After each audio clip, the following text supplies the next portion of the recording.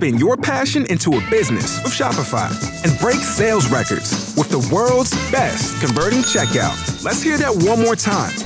The world's best converting checkout. Shopify's legendary checkout makes it easier for customers to shop on your website, across social media, and everywhere in between.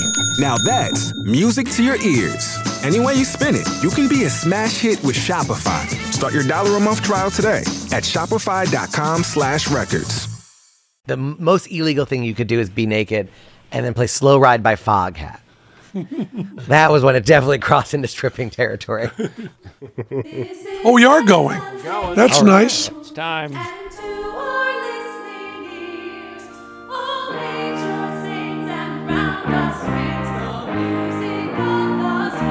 Here we go. Brothers, sisters, siblings, welcome to Penn Sunday School, starring Penn Gillette. My name is Michael Gado, Matt, Ben, Reddy, Rich, and I are broadcasting from Show Creators Studios South here in Las Vegas. On today's show, we have part 2 of the great magician and comic Harrison Greenbaum. He's currently appearing as the super hot host in the Mad Apple Show at New York, New York. Here he is preaching love. It's Mr. Penn Gillette. Yeah. Speaking of preaching love, you know, my children, being another generation, or actually because I'm such an old dad, probably 2 generations away, have such a different view about what they call slurs. So I'm really interested more in your thesis about racial humor and how that worked. When were you in college? 2004 to 2008. 2004 to 2008. So there's been a lot of changes in that amount of time to how that stuff. I was, even in this century, there's been a lot of changes. Talk a little bit about that. Just talk in general about how you feel about using slurs in a positive way. Well, so the idea of the thesis was, could humor, race-based, as opposed to racist humor, so humor that just involved talking about race, could that create positive change in terms of people's biases and prejudices? And I analyzed humor based on 3 different, the target of the humor, who was the joke teller, so the joke teller, the target, and the audience. So that could work with any out-group, in-group. So if we're talking about gender, it could be a male comic talking about females to a female audience, or a black comic talking about white people to a white audience. It was all in-group, out-group. So it can work with, and it's not necessarily confined to race, but that was what I focused on. I know. I was hoping that would be true. Yeah.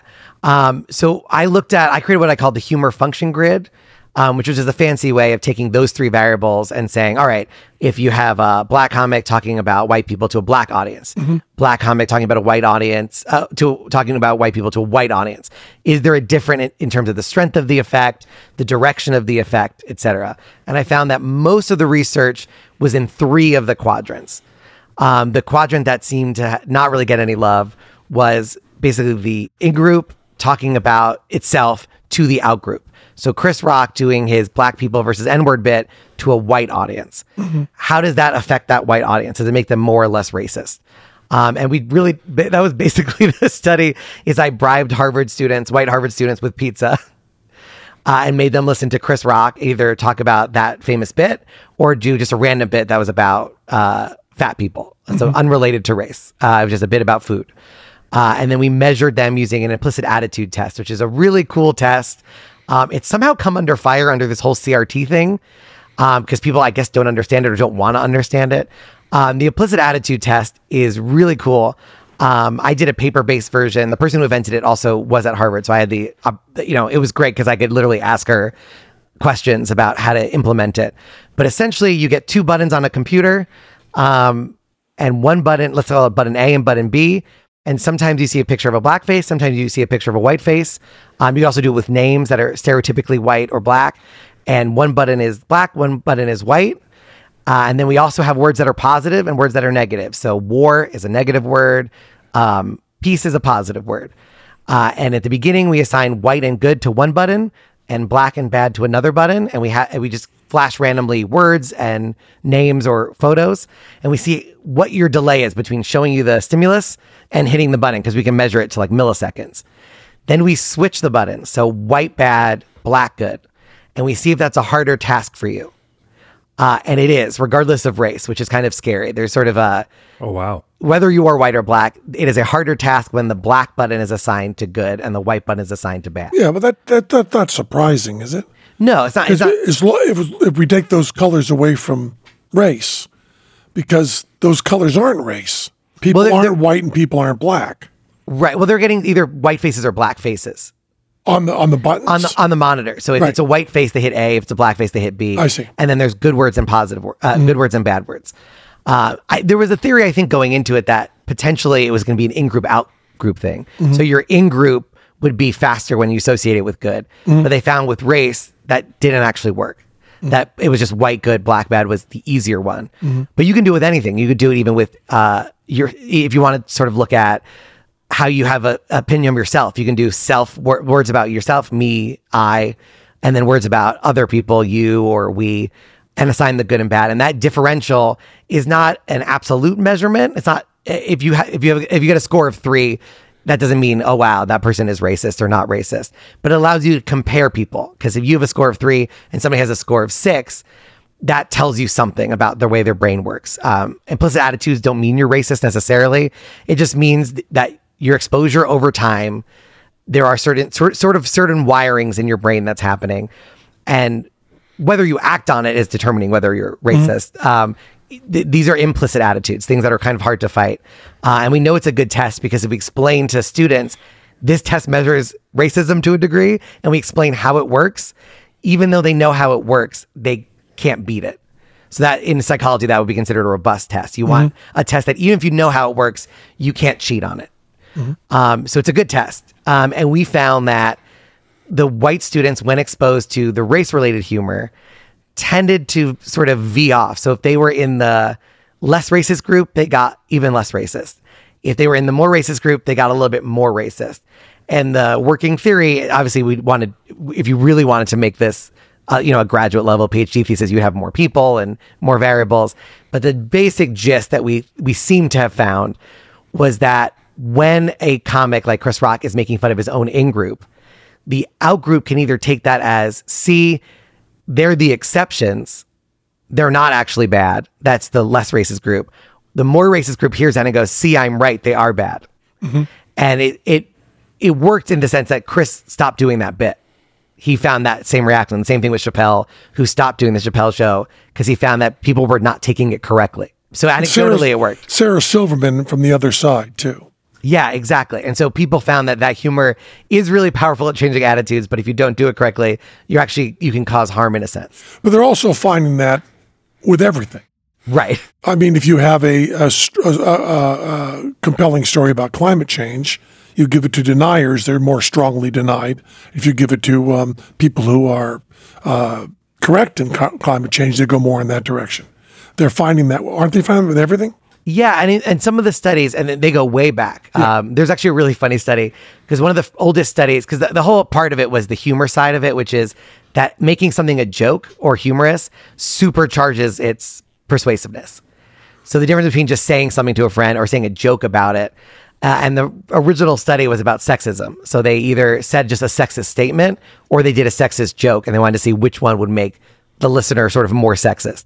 But they were doing the wrong side of it. They were doing jokes that were very sexist. I mean, like, look, it makes them more sexist. I was like, why would you want to release people in the world? Why would you do a study that, like, if it works, makes people more sexist? So that was like a weird version. And then they had all these, like, the study lists the jokes that they told these people. So it's just a treasure trove of the worst, most sexist jokes published in this very, like, austere psychology journal, because they wanted to see, whether the actual mechanism of delivery, humor versus not, made it more effective. But you said this very clearly on race, but it's how you act upon it. Is right. Right. It's so you could hear 1,000 sexist jokes and you could laugh at those sexist jokes, but if you don't implement that, there is not really harm. Is that correct? Yes and no. I mean, implicit attitudes don't have to be acted on, but when you're making a subconscious decision, like if you're firing a gun and you're deciding whether or not you need to fire that gun or not, whether you're safe or not, if it's easier to associate black bad, white good, we find in studies where you have to fire on, it's a video game, you're firing on not real people. But sometimes they're holding a gun, sometimes they're not. The black targets get killed more than the white targets, whether the cop is white or black. And so they're making these subconscious decisions really, really quickly, and they don't have time to make a slower, explicit decision. Well, this is not directly on this subject, but it always blows my mind. I always like to bring it up that the ability for a police officer to recognize a gun or not a gun is almost supernatural. Did you know this? Did you know that they're really good at it?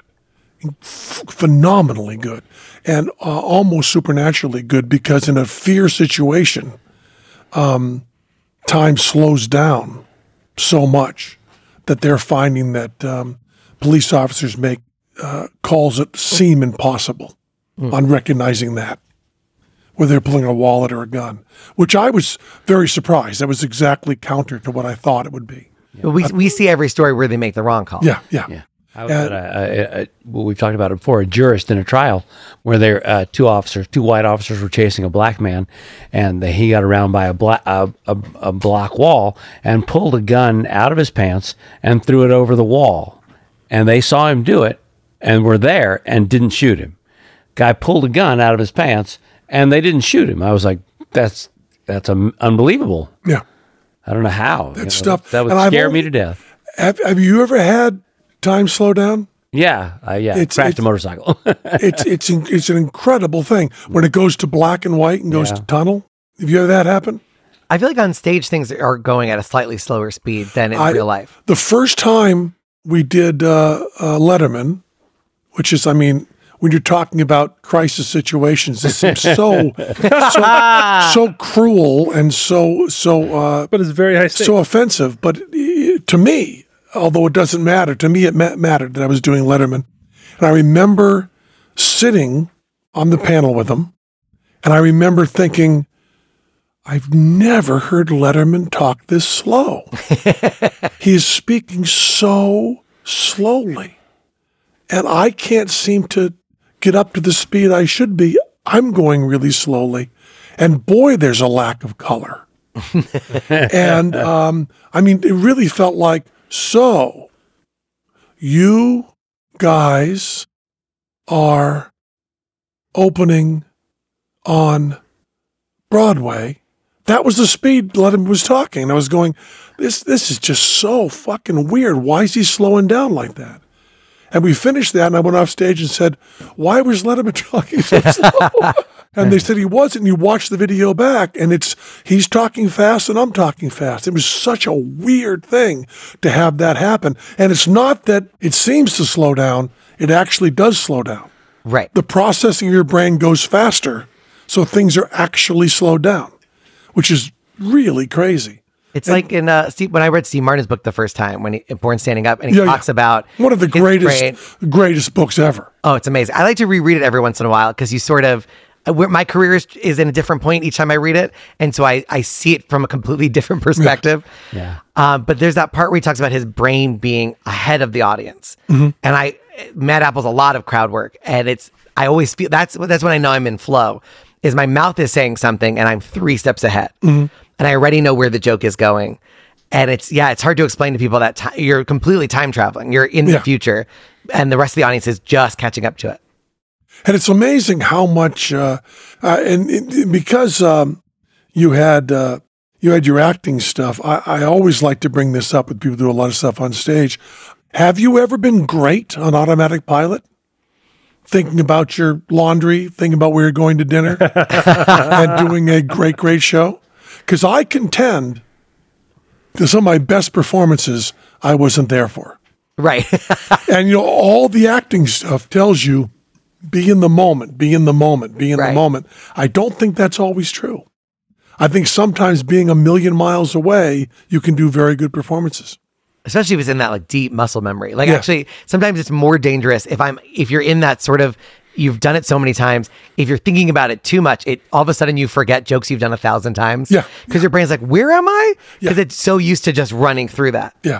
And I remember when we were doing 8 shows on Broadway, and 8 2-hour and 15-minute shows in a week. You're doing a lot of shows. And we had set up, because we didn't have union problems, because we owned everything. We could do 3 shows in a day. So we did 3 shows on Saturday. Wow. And I would remember that I would be on stage going, my mind would pop back for a second. I'd say, wow, I'm halfway through the show. Yeah. And I wasn't even aware of it. Right. And those shows can be good. And I used to be so embarrassed and guilty and denying on that stuff. But now I've kind of accepted my mind can wander and it could be an okay show. I think that may be more true with the variety arts than it is with comedy. Yeah. I mean, I think it's interesting too, like with magic in particular, there are times where the actual doing the trick, the sleight or whatever I have to do to make the magic happens is such muscle memory, which is good. That's what lets me be funny at the same time I'm doing magic is my subconscious brain is going to take care of all the magic stuff and I can concentrate on what's the next joke and being as funny as I can in the moment. And every once in a while, my brain forgets that I'm not a wizard. And you look down, and you're like, oh, I haven't done the thing. this trick is not going to work. I have to do a thing or the thing won't happen. So you look down, and you're like, oh, shit. So what tricks you doing in Mad Apple? Mad Apple, I'm doing 2 of my signature pieces. I'm doing the fuck you card trick, which is super fun to do. Which is sort of an anti-card trick, and then the baby thing that I do as my closer. Oh, I mean the picture? Yeah. Oh, yeah. Yeah. And that's a closer? Yeah. Wow. Yeah, usually it leads to a rant where I summarize everything that's happened in the show up until that moment. And that's been a fun challenge, is figuring out how to describe the acts in a funny, efficient way. So like we have the Icarian games who are amazing. It's 2 guys and one guy flips the other guy. So they're in the rant, they're 2 Ethiopians kicking each other in the dick. And then we have these beautiful aerialists one's doing straps and the other is doing this bridge thing. And it's 2 couples air fucking. And we have a hair act, a hair hang. So it's a lady sky scalping herself. So it's been very fun coming up with the and then you also do, and you're doing a different stuff every night because it's a lot of crowd work. Yeah, it's keeping it fun for me, which is nice. And Vegas audiences New York audiences are great. They're very smart. They're very fast. Vegas audiences are just weird. And so there's so much to work with every night. And it's the stories that come out of people when you just ask them, what do they do? Where are they from? Any of that stuff. I actually saw Harrison one night and literally a couple came in about 45 minutes into the show, just came and sat down like second row, like blatantly in front of everybody. And he's like, where were you guys? He's like, oh, we smoked weed and then one thing led to another and then we had sex and so we're late because we were just fucking. And Harrison got that story right out from them. That's a very Vegas audience moment. They're very proud of it. It comes out immediately. Yeah, I just told them every detail as to why they were late, and they had zero problem whatsoever that they came in 45 minutes late to sit down and watch the rest of the show. I mean, it's also just like there was a much older lady. I mean, yesterday alone, there was a much older guy with a young lady. I said, "What do you do?" She said, "I'm his nanny." Which is a lot to unpack. And I was like, I guess a spoonful of sugar makes everything go down. And it's just like, these are comedy gifts that are just getting some guy. I'm getting ready to go into the closer. I ask him his name and he says highway. This was last week. And I was like, not like highway, like drive on a highway. He's like, no, that's the name and that's how it's spelled. And he revealed his tattoo, which said highway. And I was like, all right, do you have a younger sister named Driveway? Like they waited a little bit. And then his wife's name was Sabrina. And I'm like, man, it would have been great if it was Overpass. Like these crazy things of just the names are bizarre. We believe that's his given name? That's what he claimed. He tattooed it to double down. So you wouldn't ask about any other. It's meant to be like, stop asking me questions. I thought maybe I misheard a Spanish name like Jaime or something. Highway. Your name is Highway. Pulled it down a little lower and it was a tattoo of Steve with an X through it. Exactly. It's not even a good name. You changed your name? It's not even a good name for a dog or a cat, Highway. No. I named my dog Rufus after George Carlin's character in Bill and Ted. Yeah. I wanted to name him either George or Carlin. My fiance said no. I said, what about Rufus? She said, great. But now when we walk, now his nickname is Roofy. So he's also a tribute to Cosby. Sure. You got 2 comics in one name. Yeah, that works out well. So you've now lived in Vegas how long? Since May. Since May. Yeah. Now all of us have gone through the culture shock of moving to Vegas. Harrison still thinks it's temporary, so you have to be careful with That's it. right, exactly. I still say I'm a New Yorker. By the way, being a lifelong New Yorker and then moving to Las Vegas to work at the New York, a simulation of the city you just left, is a mind fuck. Yeah. Well, that's what Vegas, no matter what you do, it's always that in Vegas. Yeah. Right. Yeah. There's a lot more gun shops. Mm-hmm. I drove by. This sounds like a joke, but it's true. I was trying to buy a printer. And I saw a sign that said Cartridge World. And I said, great, I'm going to buy a printer. And I pulled in and they sell ammunition. And I swear to God, the one poster in the window was a back to school special. Really? Which feels inappropriate. It does. It's like Delta having a 9/11 sale. Like you just don't do it. So there's more guns. I looked at the temperature today driving over. It said 97. I said, wow, chilly. Yeah. I'm getting used to those numbers. I told somebody, don't worry, it's a dry heat, which definitely feels like a Las Vegas move. Yeah. It's 110, but it's dry, which does not make it better. So was Auschwitz. That was also a dry heat. You can point that out too. Yeah, a little gassy. Yeah, but not humid. True. Yeah, I don't know if dry makes it better. You can be like, I cheated on your wife. I cheated on you. Oh, really? It was with a dry lady. She was very dry. Does not improve that statement. I don't know. I was just in Virginia, and the humidity was terrible. It's different than the heat. Oh yeah, it is 85 in New York falling on you. But as it's said many times before, in Vegas, it's not the heat; it's the stupidity. Yeah, right. Exactly. It's rained a lot since I've been here. I know. I feel like I was misled. I thought there would be no rain. There's flies. Flies? Flies and bugs are out because there's water in the air. Yeah. It's I don't know how long this will last, but not long enough to cover up all the bodies in Lake Mead. No, that's right. That's for sure. 5 as of this recording. And you have a big house here. I have a house, which is crazy. I have my bedroom right now is larger than my whole apartment was. Sure. And it's the same amount of money. Yep. I have a pool. I have to maintain a pool. Mm-hmm. I get that. It's all very weird. Now, is your fiance here with you? Yeah. And what does she do? I'm currently engaged to a girl from Nebraska, and as I say in my act, it's a fun sentence to say because different parts of it are surprising to each of you. It's quite a journey. You're like, engaged? What? A girl? No, Nebraska. Get the fuck out of here. And the fun thing about Nebraska, so I'd never been to Omaha before I met Emily, and now I've been to Omaha a lot because her family's there and they're wonderful. But when I got there, her parents are Nebraska. The stereotypes about Nebraskans being nice is absolutely true. Her family is just, they're very, like I'm from a Jewish New York family. So we'll yell at each other, but we get it over with. We yell and you okay, we're on the same page. Good. They'll just seethe silently for years. I think the Nebraska way is to just be, we're not going to bring it up. But they're much kinder and like I'm from a pushy Jewish family from New York. They're kind Nebraskans. So there's a culture shock when you get there. Mm-hmm. And her parents were really trying to connect with me. And they were like, they're the biggest privately owned furniture store in the country is in Nebraska, and it's run by a Jewish family, and that Jewish family has donated to all over the place.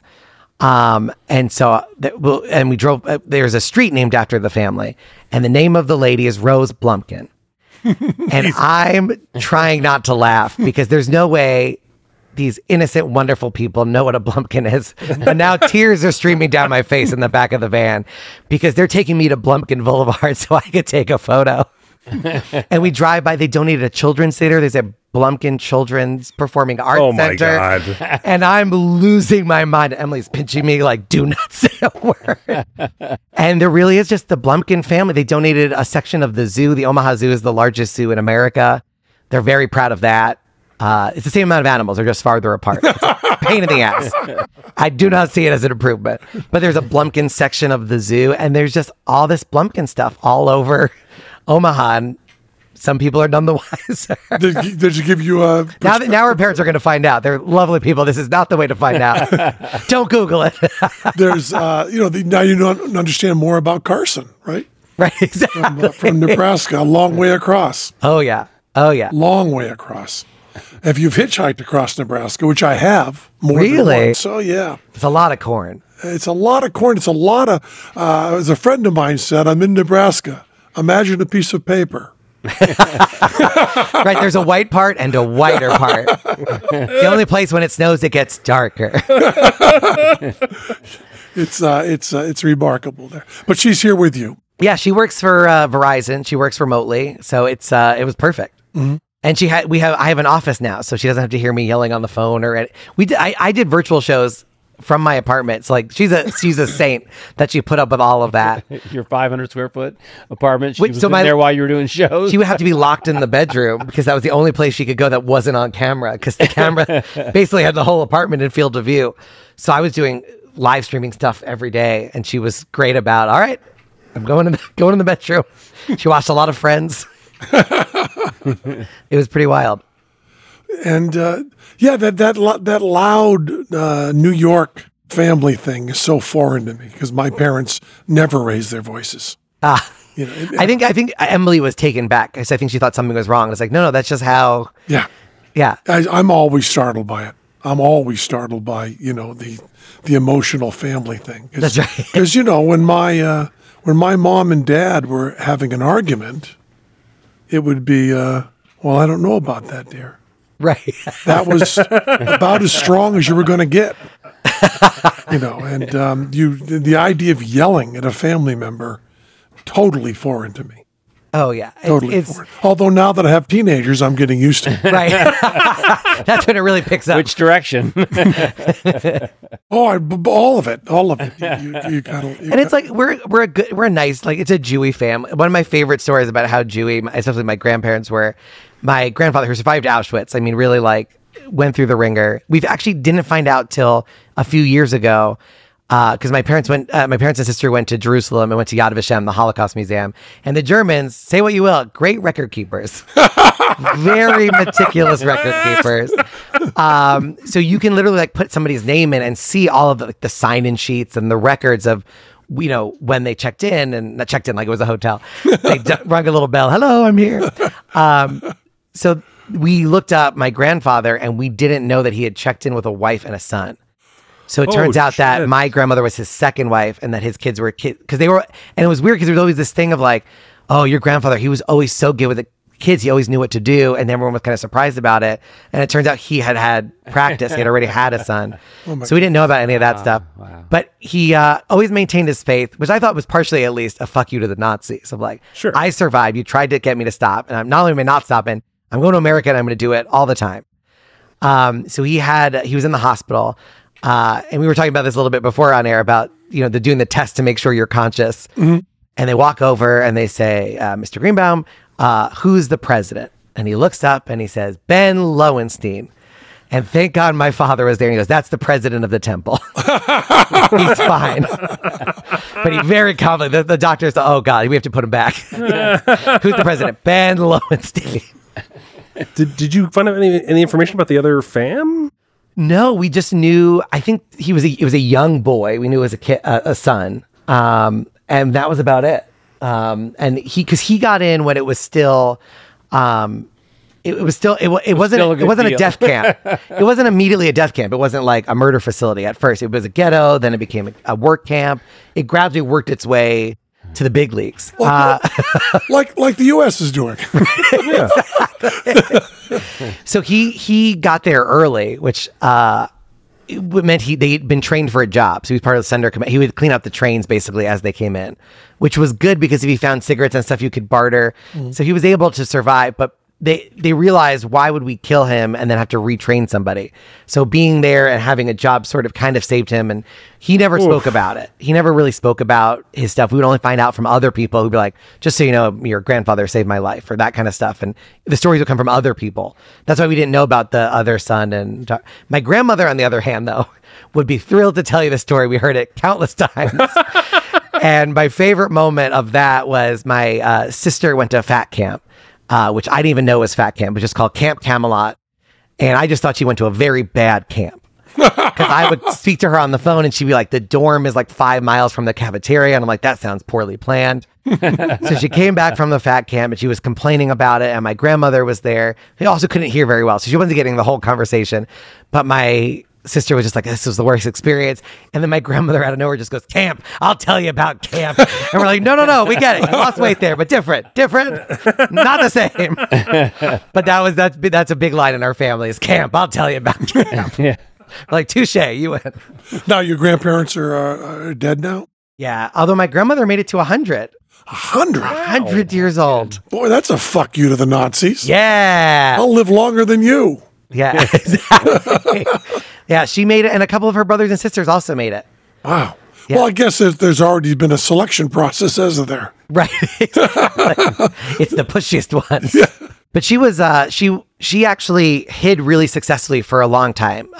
She didn't go get in the U.S. Yes, that's right. We couldn't find her. She literally was the punchline for a classic Jewish joke, and I wish I was making this up. But my dad, she lived very close to where we lived. My dad went to see her, and she was sitting. All the lights were off, and my dad was like, "What's wrong?" And she said, "Oh, the light bulb is out." And my dad is like, "I'll replace it." And she said, "No, I'll just sit in the dark." And he lost it. I mean, she literally, she had no idea that was hilarious. I'll just sit in the dark. But she was a wonderful woman. She went from having no electricity, living in what was Czechoslovakia, to Wi-Fi. I showed her the first iPad. I remember showing her, and it's to have a life that goes from no electricity to wireless internet. Yeah, my mom went from horse and buggy to man on the moon. It's insane. I mean, she and every single metric, every single prediction says we will see more. Right. It's exponential growth. Yeah, because everybody is amazing that all the science fiction writers, they all saw colonization of planets, but with the possible exception of Isaac Asimov, kind of, sort of, no one saw the internet.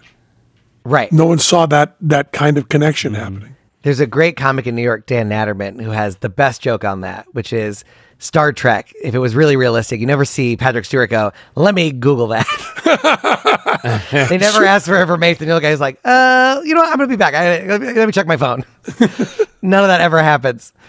Yeah, the idea they didn't even, that wasn't even considered, that interconnectedness and, all the information in the world in your pocket. And nobody uses it. We're somehow all dumber for it.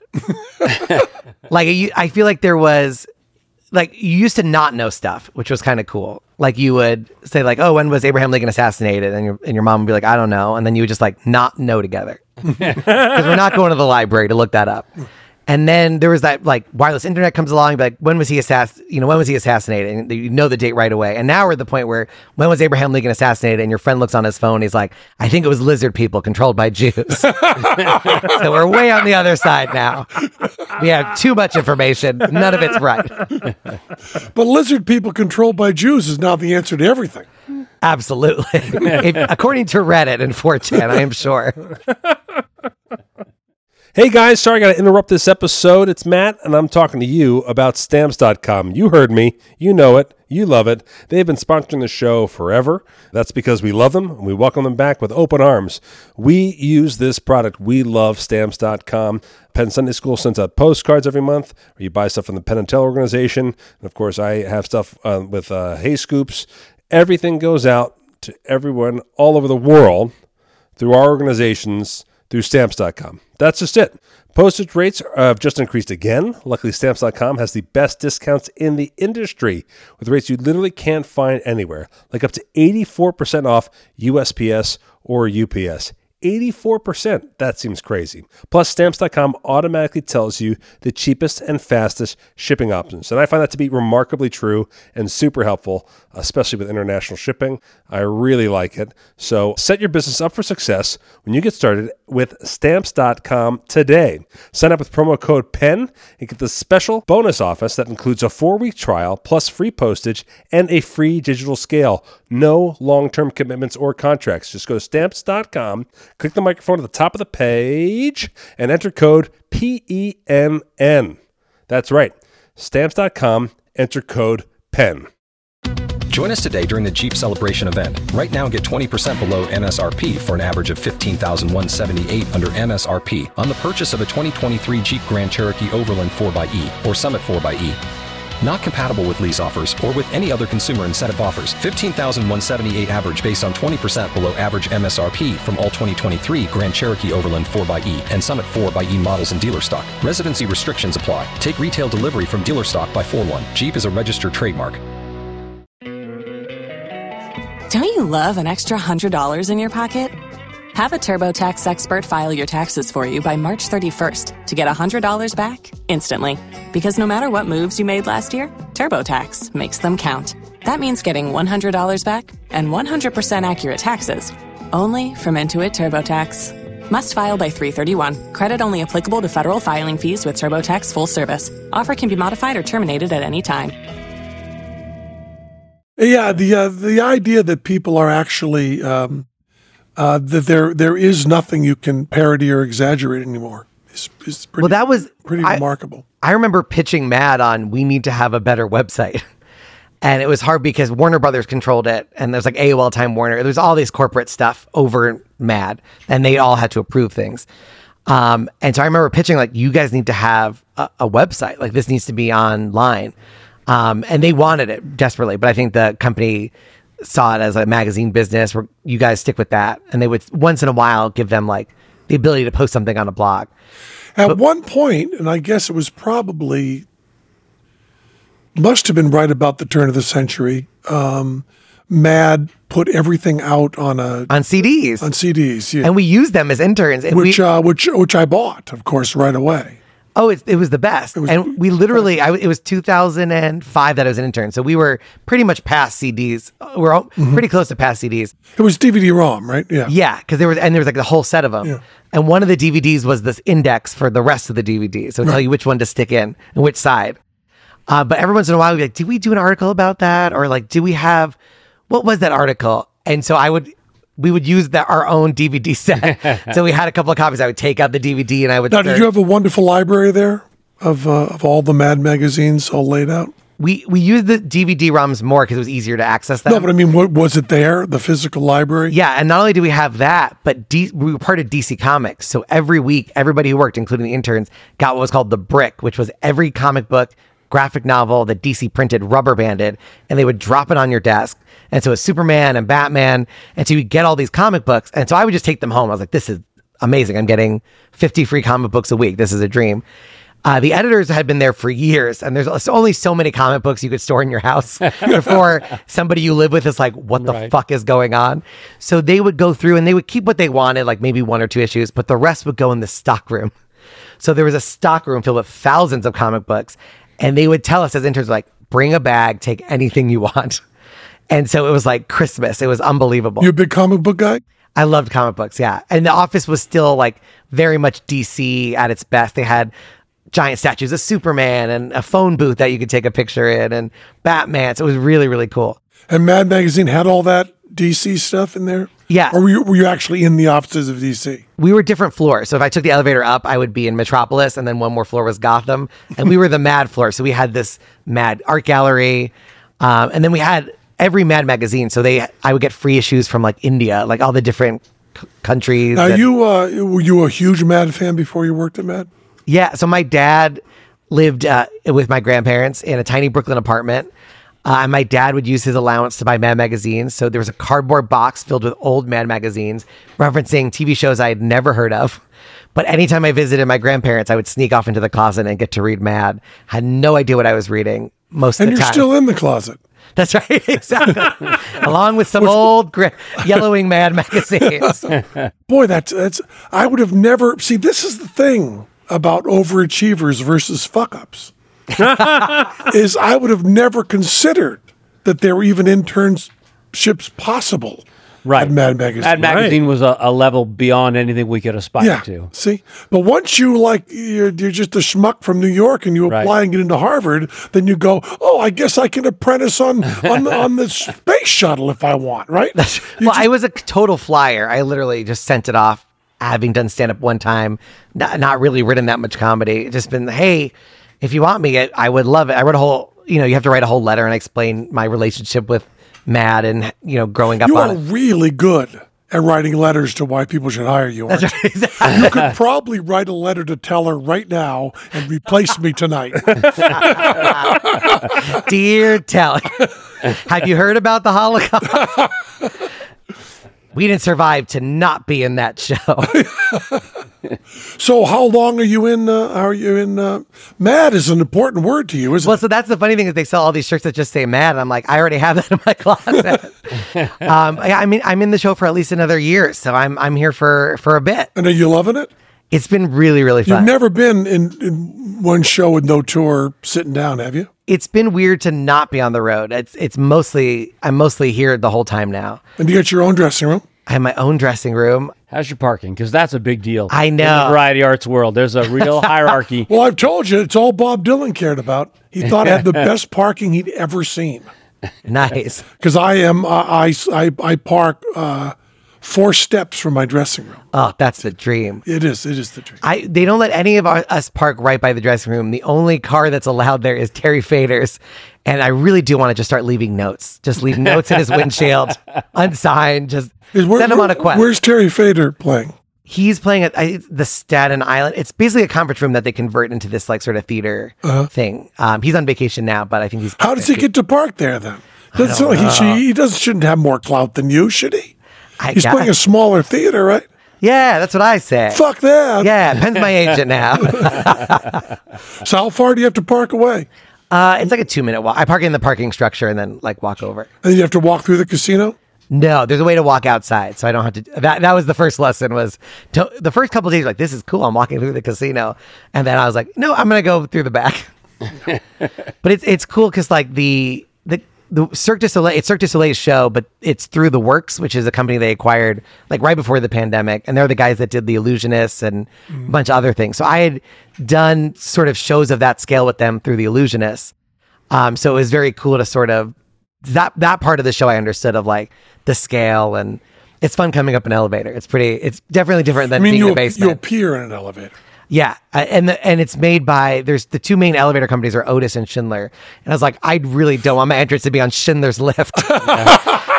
That's where my grandparents survived just so I can get crushed by Schindler's Lift. So who was made by Schindler? Otis, thank God. Otis. So you arrive up on an elevator? Yeah, my dream is to come from the sky, and the Piff does that. Yeah. Oh, that's right, as a dragon. Piff flies in. Yeah, he enters on his show. Because we have acrobats who are flying everywhere, and I'm like, why can't I do something fun? But it all stems back from The Illusionist. We did the first time I ever did it. We were in Perth, which is super fun. They have all the quokkas and stuff. I'm doing my act, and then right after me is James Moore, great illusionist, and they had shipped over this train, this like steam train, and it's an appearing train. It's not one of James's trick. They just shipped it over like, we're going to make a big train appear. We promised a big appearance. We got this train thing. And they would make it appear, but it would happen. It was a kabuki drop, boom, train. It happened really fast. I think the audience couldn't really register what was going on with the train. They would just go, is that a fucking train? And then it's a blackout. It's too late. And you don't get to see that it's 3-dimensional. For all you know, it's a giant photograph of a train. And James was getting a little despondent because they kept coming in and saying, we need more energy, James. We need more energy. You're not selling it. That's why the audience isn't reacting. And we shared a dressing room. I was like, James, I don't think it's you. I think it's just the trick in general. They're a little bit confused. So like, I'll help you out. The 2 parts of it is one thing I told him, just oversell it one night. Go full tilt. Like be obnoxious. Like go as far as you can, like selling the shit out of this train. And the one night he decides to do that, the kabuki gets stuck. So he's like really moving his arms and like pointing, and it's like Franz Harari almost like, now. Nothing happens. There's just darkness and then a blackout and a lone Australian voice from the balcony just going, what the fuck? Darkness. And it was the greatest thing I've ever seen. And I kept trying to help James. So in my rant, I would say, what does it take to get a standing ovation? You need me to make a fucking train appear? So it's like seated in their head. Yeah, sure. And the dream that they never let me do was I wanted to be in the train when it appeared. And I would just lean out and go, choo choo, motherfuckers. Blackout. And so that was my hope, was to figure out some kind of moment in Mad Apple where I'm coming out of the sky and it's my choo choo motherfuckers moment. There you go. I bet that train's for sale. I'm sure they have it still. It can be a subway train. Just get it. I don't know. We've had a lot of Holocaust discussion. I know a Jew in a train is the best image. Wait, you have a subway in your show? We do have the subway screens. Yeah. We could make a subway appear. That would be cool. Yeah. I could come out, then a homeless guy, then a pizza rat. I mean, choo-choo motherfucker doesn't help the subway thing per se, but We're going express, motherfuckers. Boom. President assassinated. Well, it'd be good to have you in Vegas for a while. I'm excited. It's And been really fun. how was your fiance adjusting to the desert? It's good. She started taking circus classes, so she's going full native. oh, great. Nice. She's doing the lira. It's Is it great. over at the Circus Center? I think it's at a different one. Oh, okay. But she's doing the hoop stuff. Well, there is that Samba Latte coffee circus, place that's right near the circus place. If you go in there, there are more 4'10", perfectly fit women eating nothing that can Right. do one-arm push-ups, and big guys from some Eastern European country with that look like Grey's Anatomy. Right. That's the coffee place to go to. I mean, I love being in the circus has been great. This show, we sort of did a version of The Illusionist called The Unbelievables, which was more variety arts focused. And my favorite moment was our opening night. Right before opening night, we had a sand artist named Yulia. And she would do this, like, there's an overhead camera and she would make the paintings out of the sand. And we're at the after party. And it's all... Which, is pretty easy to fake, but go ahead. That's right. Exactly. I was like, yeah, why is she doing it every day? Do it one time. Well, you have to and then bring the just sprint. sand. No, have someone else do it one time. Right, exactly. Yeah, we could pay a dancer $100. They're the greatest sand artists. So exactly. Perfect. Bare hands. It's the wrong hand. It's just a very big man hand, but it's a tiny girl doing it. You're like, what? We were at the opening night, and it's the exact thing of like short, fit girls, huge guys. Yulia, the sand artist, comes over and she goes, I know we said not to touch each other's prop, but somebody put the penis in my sand. Because everybody who had walked over and saw the sand was like, I'm going to draw a little penis. So she gets out, and right before the camera turned on, she was about to reveal just a bunch of penises to the crowd of children. And there was a quick wipe. So she's like, no more penises in the set. Now, they would draw the penis. They wouldn't actually lay their penis in there. And I think an impression would have been nice. much nicer. That would Or have been draw cool. it like a dead body chalk line, That's I exactly- bet if you're a sand artist, the two things you hate are pictures of penises and cats. That's right. Who is letting their cat into my sandbox? I mean, I did an RV park. I was on the road, and it was actually a really great gig. They had a circus night at the RV park, and they wanted a sand artist and a Jewish comedian magician, as you do in Goshen, Indiana. And he starts doing the sand thing. I had toured with Yulia, so I thought I had seen most of it. And the first picture is like Jesus on the cross. The next one is like the military like flag one. I'm like, I am fucked. This is not the lead up I need, because I'm about to hold a Bible that shoots smoke out of the top. So this is going to be... So thankfully I walked out and just go, a Jew, you met one. And then everyone was like, all right, we're good. So it ended up... And then I was doing crowd work with the CEO who did not own an RV. And that became the whole show of, you own the RV company. How do you not have an RV that feels like it should be part of the thing? Yeah. So it ended up being a really fun gig, thank God. I don't know, sand artist. What kind of person becomes a sand artist? They were Desperate. Yeah, desperate. They're all like Ukrainian Russians. That was like They're the all main. Ukrainians, yeah. Yeah. Now, don't say Ukrainian Russian. Well, yeah. Well, some are Russian, some are Ukrainian. Okay, Ukrainian good. ones do sand art, but then the Russians take half of their canvas. So it's tougher. It's tougher to do sand art while somebody's actively trying to take half of your board. Slowly but surely they're taking some sand back, but it's like literally like a grain at a time. Yeah, exactly. And there was times where Yulia's camera didn't work, and that was my favorite version of the act, because you're just watching a girl really content playing with sand. You can't see what she's doing, so she's just going for it. And then there was a point where they would just send me on stage. I'm like, do you want me to narrate what she's doing? Oh man, if you could see the Sydney Opera House she made out of sand, you would be impressed. I got to tell you, as the only person here who could see it, worth the money. So I would just like narrate it. But sand art is kind of a new thing, isn't it? I guess it's invented by overhead cameras. Well, yeah, pre-overhead cameras, you can't do it. Yeah. No, they did. They used to have the mirrors. projectors? They had mirrors. Oh yeah. They would angle a mirror over the top of it. But angling a mirror over the top, it doesn't work because you don't have the right upside angles down. in the in the audience. You can't. If you're sitting on the sides or up, you can't see it. And then you need a really big Because we mirror. tried. I read about it in a book, and I thought they had done it with mirrors. Yeah, we tried. We've tried to do stuff with mirrors like that. I've had all sorts of ideas, and you just can't lay it out where you can get the audience to be able to see at good angles. I mean, if you had a very long, thin. Sandbox. Yeah. No. I mean, a long, thin theater. You'd probably be okay. When I was in the Tropicana in the Folies Bergère, they did a dance number with a Busby Berkey part where Yeah. a big mirror came. Yeah.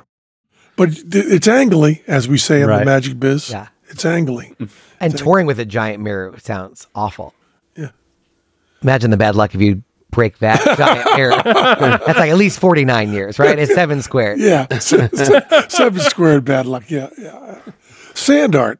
I don't think I've seen enough sand art acts. Now, see, By the way, since you've seen enough sand art acts, to be clear. yeah, it seems like the kind of thing I should hate, but I'm not feeling it. The best ones kind of tell a story. So Right, like the history of Poland was the one that it was. what do they just draw a swastika in the sand and then wipe it out? That one, you just buy that routine off of Amazon. The History of Poland sand art kit. You just get you started at birthday parties. That I would do. The Billy the Mime version of sand art would be amazing. Billy the Mime It's version wide of open. sand art. It's wide It's open. wide man. But No one unfortunately, funny has done sand art. It fortunately requires it requires skill, right? A little bit of skill. I I haven't mean, tried. if you can draw, like the whole thing I was can't draw.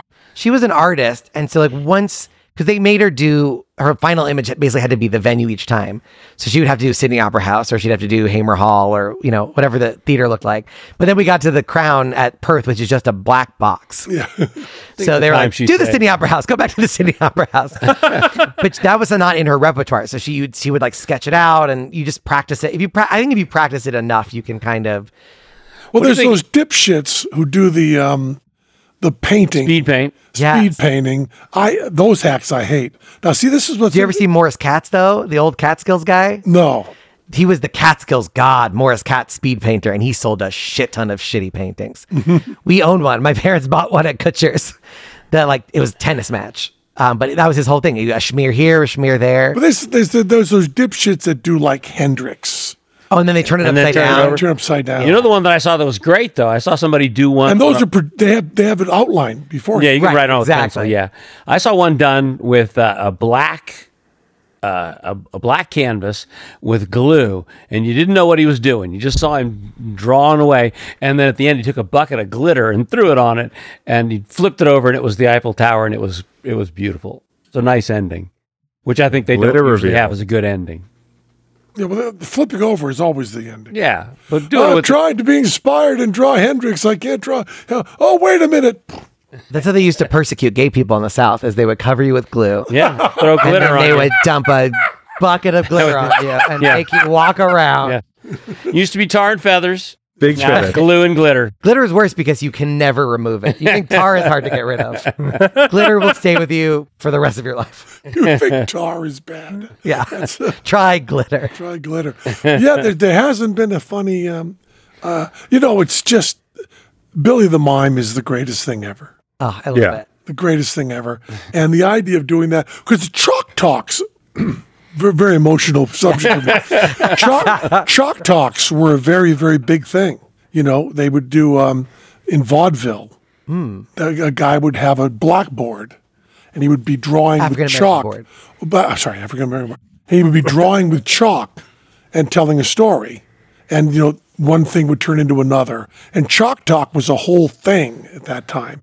And it seemed like chalk talks could be funny, and they're often religious, and you draw Jesus and that kind of stuff. I'm looking at no one understands what I mean by chalk No, I talk. like it. Yeah, Because they have their we like can do the YouTube dry videos erase now. talk. There's YouTube videos where you see Yeah. them animating it and doing it like on a whiteboard as you. Yeah. But I think the sand art, someone's going to kill Someone's the going to sand. kill with sand art. Somebody's just gave out somebody there. a whole career. Someone listening at home, some 14-year-old who wants Can't to be me, 'cause if I this. get nervous, my hands get sweaty. That'd be really, that'd be gross. And it's like special sand too. You have to get the right kind of sand, and like it was very What? specific Special sand. because it has to be like a certain fine grain. is- It doesn't clump. This is getting hard now. Yeah. I guess none of us are going to do it. Nah, now that it has right. to be special sand, we're out. I'm totally sold on the glitter thing, so I'm sticking there. Yeah, you can do it with glitter. Paint's good. Glitter and paint's good. Yeah, glitter. Boy, the guy who does the glitter painting, Oh he's man, going to be His gritty all the suitcases. time. I used to do a bit of my close-up set where I had a confetti gun, and so I would shoot that and it would get everywhere. And then I had a miniature vacuum and I would clean up after myself. It was great. And then I realized they sell bachelorette versions, so I would just subtly use that. So there were little tiny penises. Oh, really? And so I would just, if I missed, there would just be a couple of glitter penises on their table. And for some, my fiance found one recently near my toilet in Vegas. So that thing has managed. Those Stuck things in your ass stay for 4 years. around for a very long time. You should write the Reader's Digest about your little penis that followed you. We thought it was lost, and then 6 months later, somehow made its way across the country. That sounds like a lovely children's story. The little penis that cut. Harrison, thank you. And people can go see you at Mad Apple. Yeah, Mad Apple, we're Fridays through Tuesdays, 2 shows a night, 7 and 9:30, madappleLV.com. 2 shows a night. 10 shows a week. Not a bad gig. Not bad at all. And you can follow me at Harrison Comedy or HarrisonGreenbaum.com. You own both of those, Oh, yeah. as well as the menu for Never Mind. That was Penn Sunday School. Cha-cha-cha. You become naked.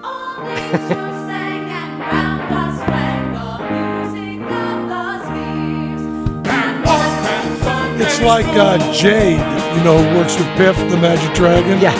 We did the Today Show like a week after they had done the Today Show, and they're over the corner with little feathers from her boa. They were still there. Still her mark of the Today Show.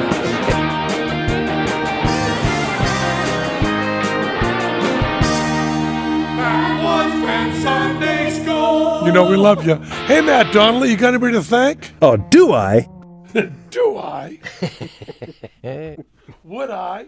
Would I? And how? Thanks go out to all the people who support us over at patreon.com/PennFabulous. Members of our congregation like Placida Scott, Damian Martin, Adam Luce is happy to hear Teller is on the mend, Timo Tehoff, Mark Pickenheim, Scott Kelly, Kelly M., Adam Berzins, Matthew Applehands, Fractured Adventures, Carlos Alvarez, Nicholas Emerson, Michael Cornwall, Ross Devereaux, Rue Dudley, Ryan Matthews, Jeff Bacher, Impossibilities Magic Show in Gatlinburg, Tennessee, Michael Torbay, Ilan Lee, Jacob McCulley, Nicole Martin, Crazy Cat Lady Scoop, Nick Hemsing, Music Man, No Thank You Daddy, Rachel Hawkins, Jake Schneider, Pete Penn Says, We're the Same Guy, Hoke, Kelly McCauley, Robin Garnett, Tom and Julie Lynn. Perrin married us 8 years ago, but we're not stalking him.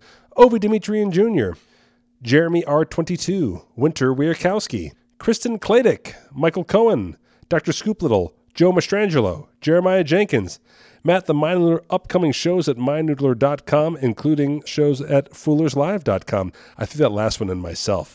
Jesse Miller, Alexander Hoffman, Danny Olwine, Shane Magruder, Steve Volcano, Jim, the now 24-yearly performances Naked Magician, Scooped Mids, and Paul McBride. Thank you all so much. Spin your passion into a business with Shopify and break sales records with the world's best converting checkout. Let's hear that one more time. The world's best converting checkout.